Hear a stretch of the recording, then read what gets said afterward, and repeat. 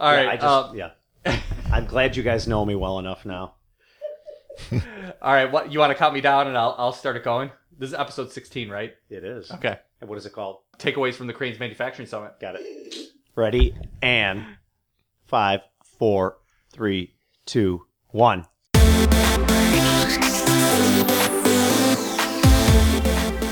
For some people, it's really going to be a 1 because they're not going to be able to keep up. But for those companies that are smart and staying on the leading edge, it's really going to be a 10. You nailed it. It's a ones or zeros proposition. If you get it, it's a phenomenal time. If the sound of a machine tool removing metal gets your blood pumping, then you are Metalworking Nation.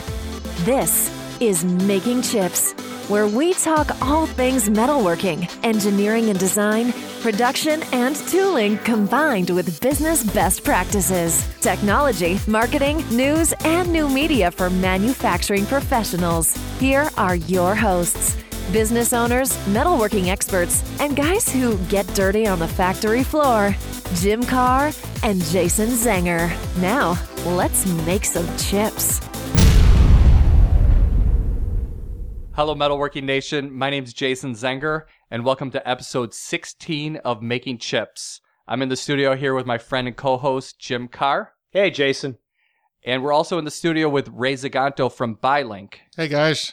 And Ray was actually a panelist at the Crain's Manufacturing Summit, where Jim and I were one of their featured marketing partners. Yeah, we were their podcasting partner. We were their podcast partner. Yeah, we did fun. Some interviews. We had our own separate space. It was very enjoyable for us to be recognized by Crain's. So what we want to talk about is just some reflections and some takeaways that Ray actually got out of the conference, and Jim and I are going to talk through those. So Ray actually wrote a blog post with his 3 takeaways from the Crain's Manufacturing Summit.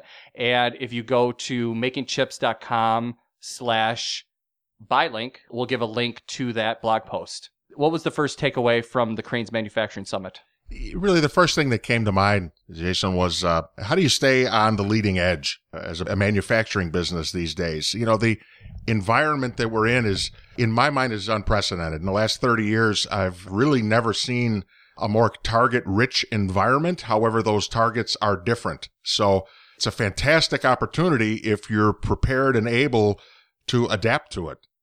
Yeah, one of the things that resonated with me was when they asked you how the manufacturing industry was doing, is that you said it was a qualified 10. And I was like, yeah, that makes sense. So, I mean, for some people, it's really going to be a 1 because they're not going to be able to keep up. But for those companies that are smart and staying on the leading edge, it's really going to be a 10. You nailed it. It's a ones or zeros proposition. If you get it, it's a phenomenal time. Yeah, I think just in general, in our business environment, it used to be where you just, put a sign up and you said, I'm open for business, and you were successful. But nowadays, it is not that simple. Not in the United States. Absolutely not. No. And it's a global environment. So I assume that it's that same way, everywhere too. The second thing that you mentioned was rethinking education. Tell us about that.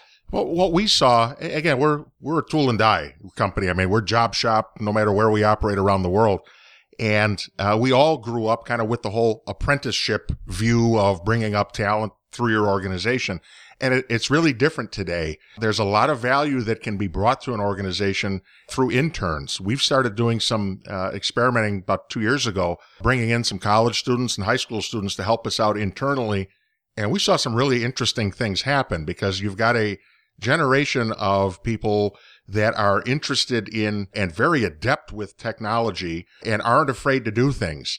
And you match that up with the journeyman tool makers and the engineers that we have. And there was a mutual respect, and both sides learned from each other. So it's no longer, here's a block of steel and a file, and come see me in a year and we'll teach you something else. Everybody's adding value from the first day, which is cool. Yeah, one of the things that I love is that so many high schools are embracing the manufacturing industry, and they're saying we have to train these people starting at 14 years old to be well equipped for manufacturing. I think that's great. Well, I think what they want to do is they want to introduce them to the industry, Yes. to showcase it. And if it gets in with them right away and it resonates with them, They want to show that it's cool. they want to It's show not that this it's cool. dirty place where you're going to regret going to work every morning. It's fun. It's technology forward. You get to work with computers. You get to make things. And, the kids at 14 years old, when they're impressionable, they need to understand that.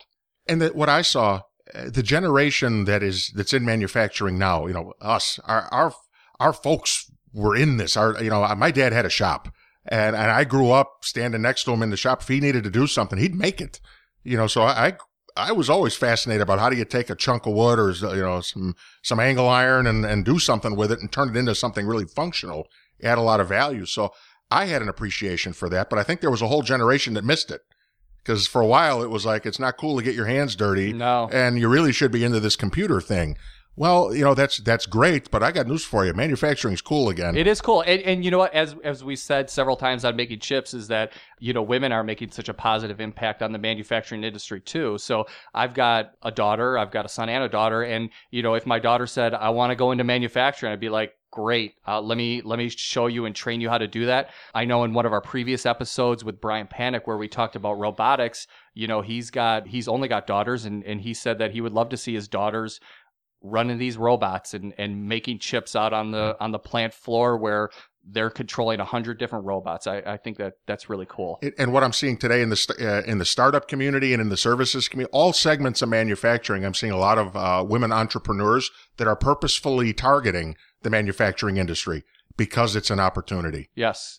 I'm sure that there's a lot of jobs that when it comes to troubleshooting, you get 10 guys in the room and they can't figure it out. And maybe you bring one lady that looks at, that job a little bit differently, and all of a sudden you've got the problem solved. Well, it's like anything. It's, position determines perspective. Fresh perspective is always going to help solve a problem like that. With the way sensor technology is today, you need all the smart people you can solving bigger problems. Let the machines fix themselves. Yeah, there you go. So moving on to the final point, which was that starting with small steps. And once again, this was something else that really resonated with me, that I think you made the comment that when you need the money, the bankers aren't there, but when you don't need the money, everybody's trying to, get you to sign a loan. So tell us a little bit about that. We've all lived that in our personal and professional lives. And again, going back to the nature of manufacturers and the kind of the culture and our makeup, we're tinkerers at heart. And it started when we were little kids and you gave us a box of Lincoln Logs or Tinker Toys. We experimented. We made stuff and Legos. It's not a lot different with grown-ups. You don't have to spend a whole ton of money to come up with some really creative ideas. One of our biggest innovations that we've had in our company, and we've got 1,500 people worldwide, 500,000 square feet of manufacturing space. We spent $1,000 on a desktop 3D printer that ultimately turned into one of the coolest innovations we've come up with. Yeah, so you got 3D printing is in Beiling's DNA now, and you guys started out with a $1,000 printer. So you didn't have to sit down and have a board meeting and say, we need to spend $100,000 on a 3D printer.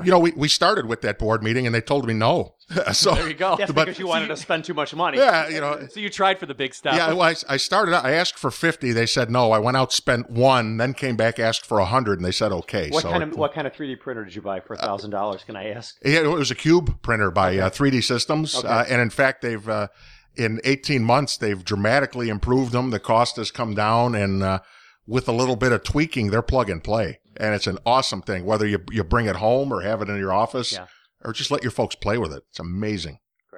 Great. What we're also going to do is we're going to have a couple follow-up interviews that Jim and I did at the Crain's Manufacturing Summit when we were there. And we'd love to hear your feedback on what everybody thought about the advantages of being at a summit like this. And we'd like to see more of our listeners attend this next year. Absolutely. It was fun. It was a good day.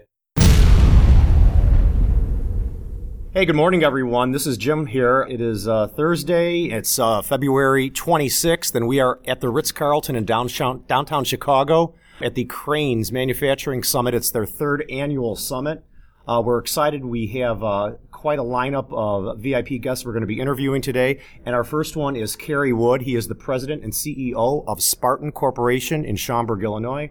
We're excited to have him here. And Cary, welcome. So, Cary, first of all, what's your speech about today? Well, I think it's going to be an array of questions around Midwest employment, what kinds of trends we're seeing, kind of the evolution of personnel. And for me, the way I read the theme, it was how prepared are we and how effectively are we transitioning for the Gen Y and millennial population that's seemingly taking over a much larger percentage of our employment base. Okay, so what is your company doing in order to deal with that change?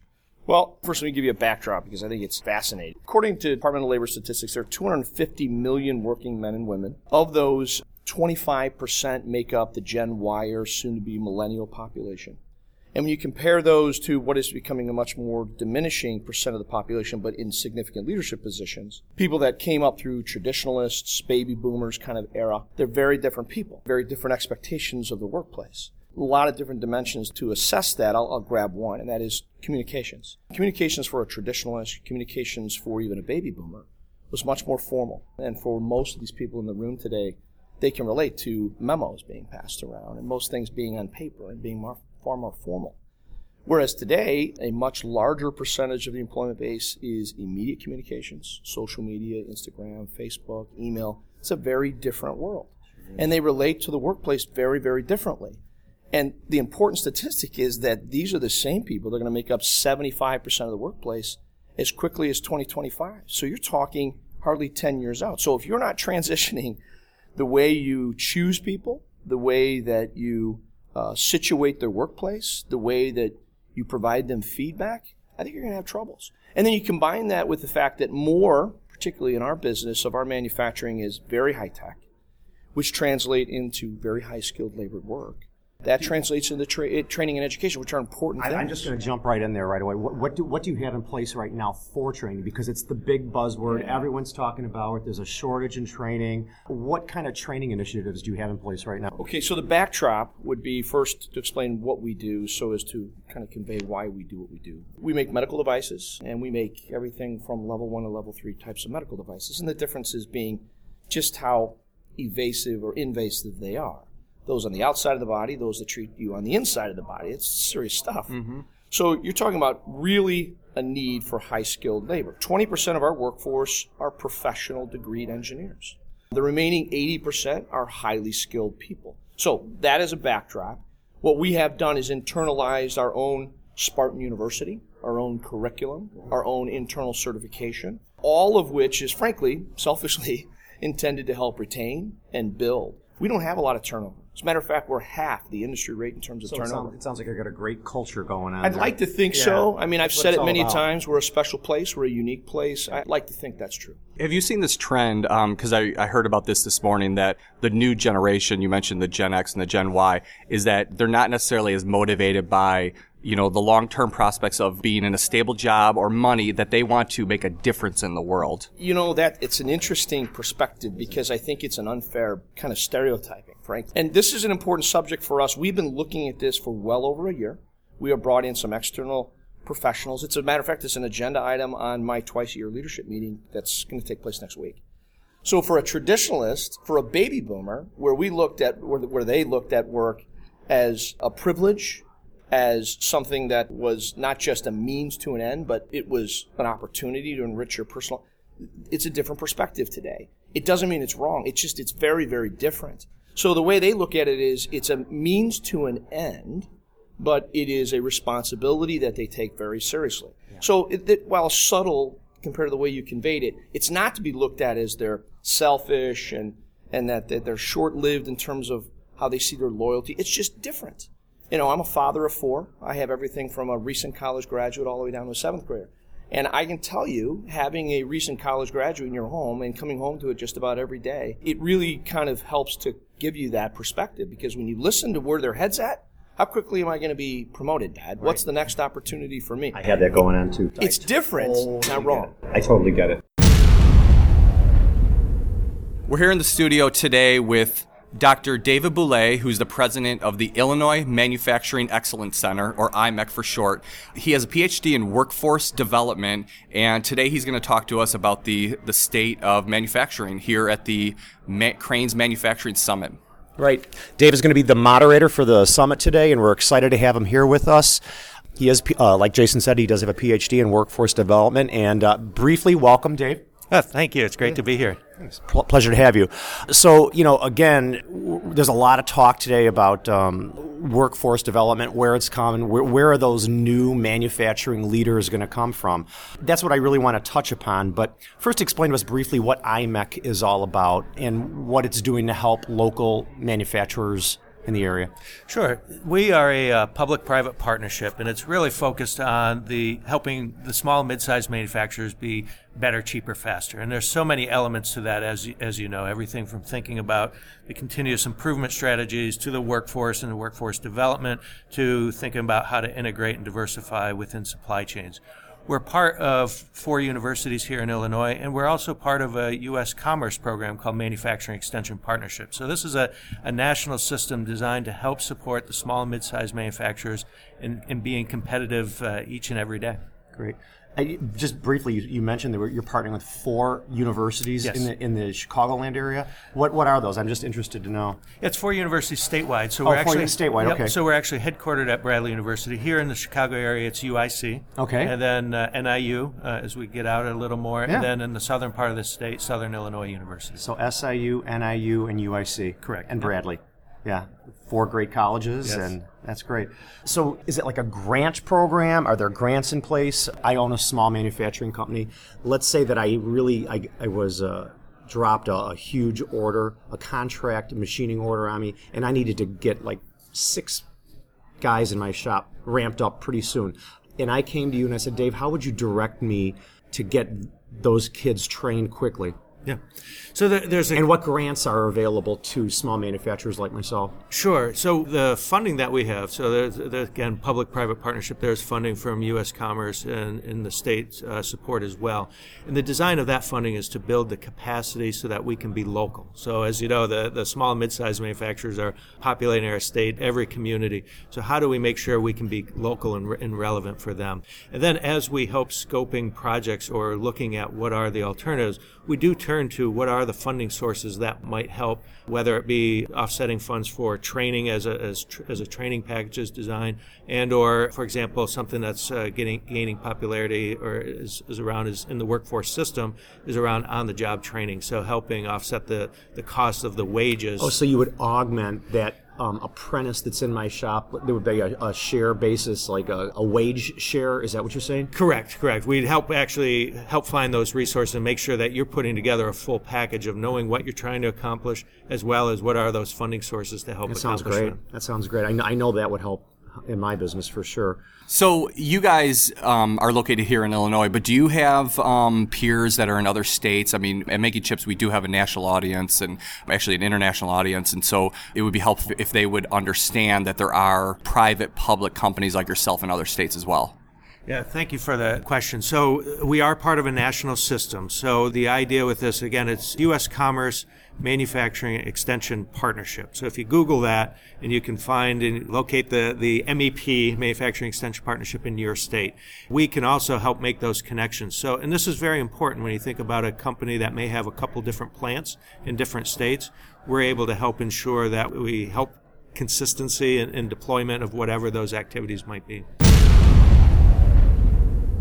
We've got a special VIP guest right here in our portable studio today. His name is Dave Szczupak. He is the Executive Vice President and Global Product Organization of Whirlpool Corporation. And Dave, welcome. It's good to be here. Because today is a manufacturing summit. What are you going to share with the audience today about manufacturing here in the Midwest and how Whirlpool is related to that? You know, we're a global company. We're the largest manufacturer in the world. We'll make about 65 million appliances this year around the world, but we are invested in America. We employ more people here in the US than all of our competitors combined. Over 80% of what we sell in the US, we make here in the USA in 7 very large, very capable manufacturing facilities throughout the USA. They're world class, and we invest over the last 5 years about $1 billion here in the USA. Wow. So we're invested in the country, we're invested in the people, we design and manufacture here, and really make sure that we can get to every home in the USA. I assume that, being a large manufacturer here in the United States, that you have a lot of sub-manufacturing companies that you deal with in the local environments. Are you familiar with how the importance of them to your supply chain? Oh, absolutely. As part of my role as the VP of the Global Product Organization, that includes the procurement, purchasing, and we buy about $10 billion of components every year. So our supply base is critically important to us. We do manufacture and assemble, but we're heavily reliant on key manufacturers in electronics, in stamping, in motors and pumps and wiring harnesses. So very important part of our supply chain. And I'm going to switch gears real quick because the buzzword that today and what everyone's talking about is workforce development and training. What initiatives does Whirlpool have? I'm sure there are, as far as getting the new generation up and going with regards to manufacturing training. It's a key part of my discussion this morning as well, Sure, in terms I'm sure of it is. if we really want to grow our manufacturing base here in the USA, we have to get young kids to want to work in manufacturing and product design. It's tough. And I think there are many ways of doing it. I think the focus on STEM, on science, technology, engineering and math in high school is really important. We need people with those skills to be able to come through engineering degrees to really work in our business. And I think one of the great things that I'm involved in locally, and I think is a great thing about the USA high schools, is what we call a FIRST Robotics Competition, where it's a competition where kids every year have to design a robot to actually accomplish a task. Wow. It's a competition that's held every March and April. It's a great way to get high school kids really focused on working as a team, using the latest electronics and control software, and actually creating things. And we have a lot of our engineers really help with the design, help with the manufacturing. And I think it gives young people a real feel engineering and manufacturing can be fun, which is an incredibly important part of what we need to do. You got to grab them and pull them in. Yeah. When they're engaged and they're loving their job, everything's just going to flow and it's going to be... We have to get rid of the stigma of manufacturing being that dirty That sounds like process. a prior episode. Yeah, we talk about that all the time on We making do. chips. It's not the dirty environment that it once was. No. I mean, the younger generation needs to understand that engineering is cool and building things is cool, and they're going to have a lot of fun, really making a difference. I mean, you make such a difference when you can produce a tangible thing as opposed to just being like a lawyer or an accountant or something like that,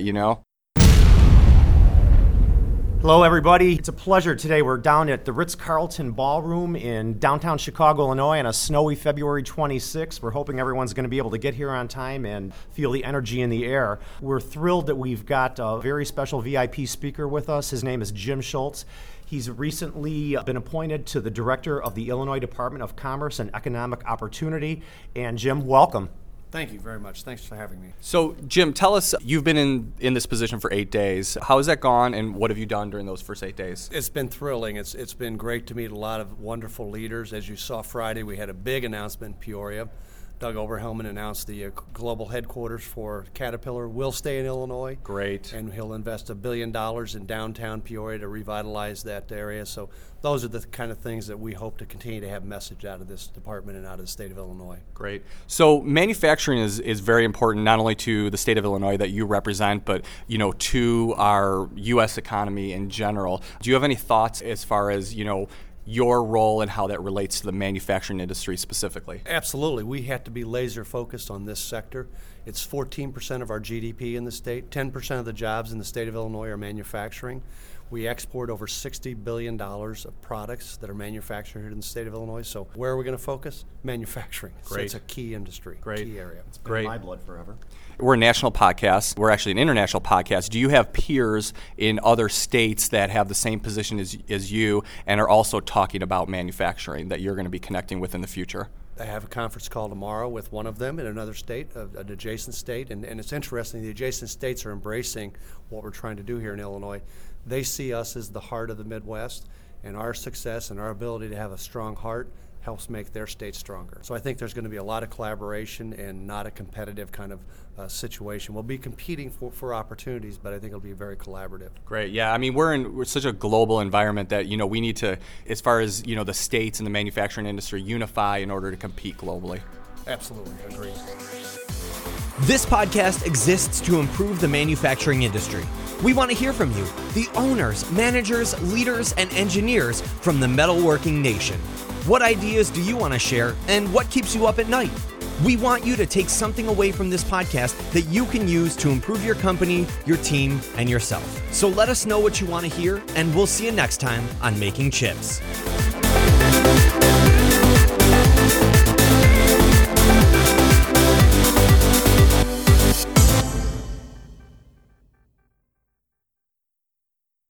That's fine.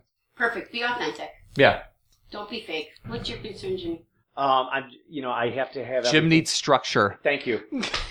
Everybody knows that now. No, I need to know. He needs a full-bodied wine and structure. Yes. I mean, is it? We're going to call it episode 16? Are we? Yeah, it's episode 16. Okay. We're going back in time. Going back in time. Way back time machine.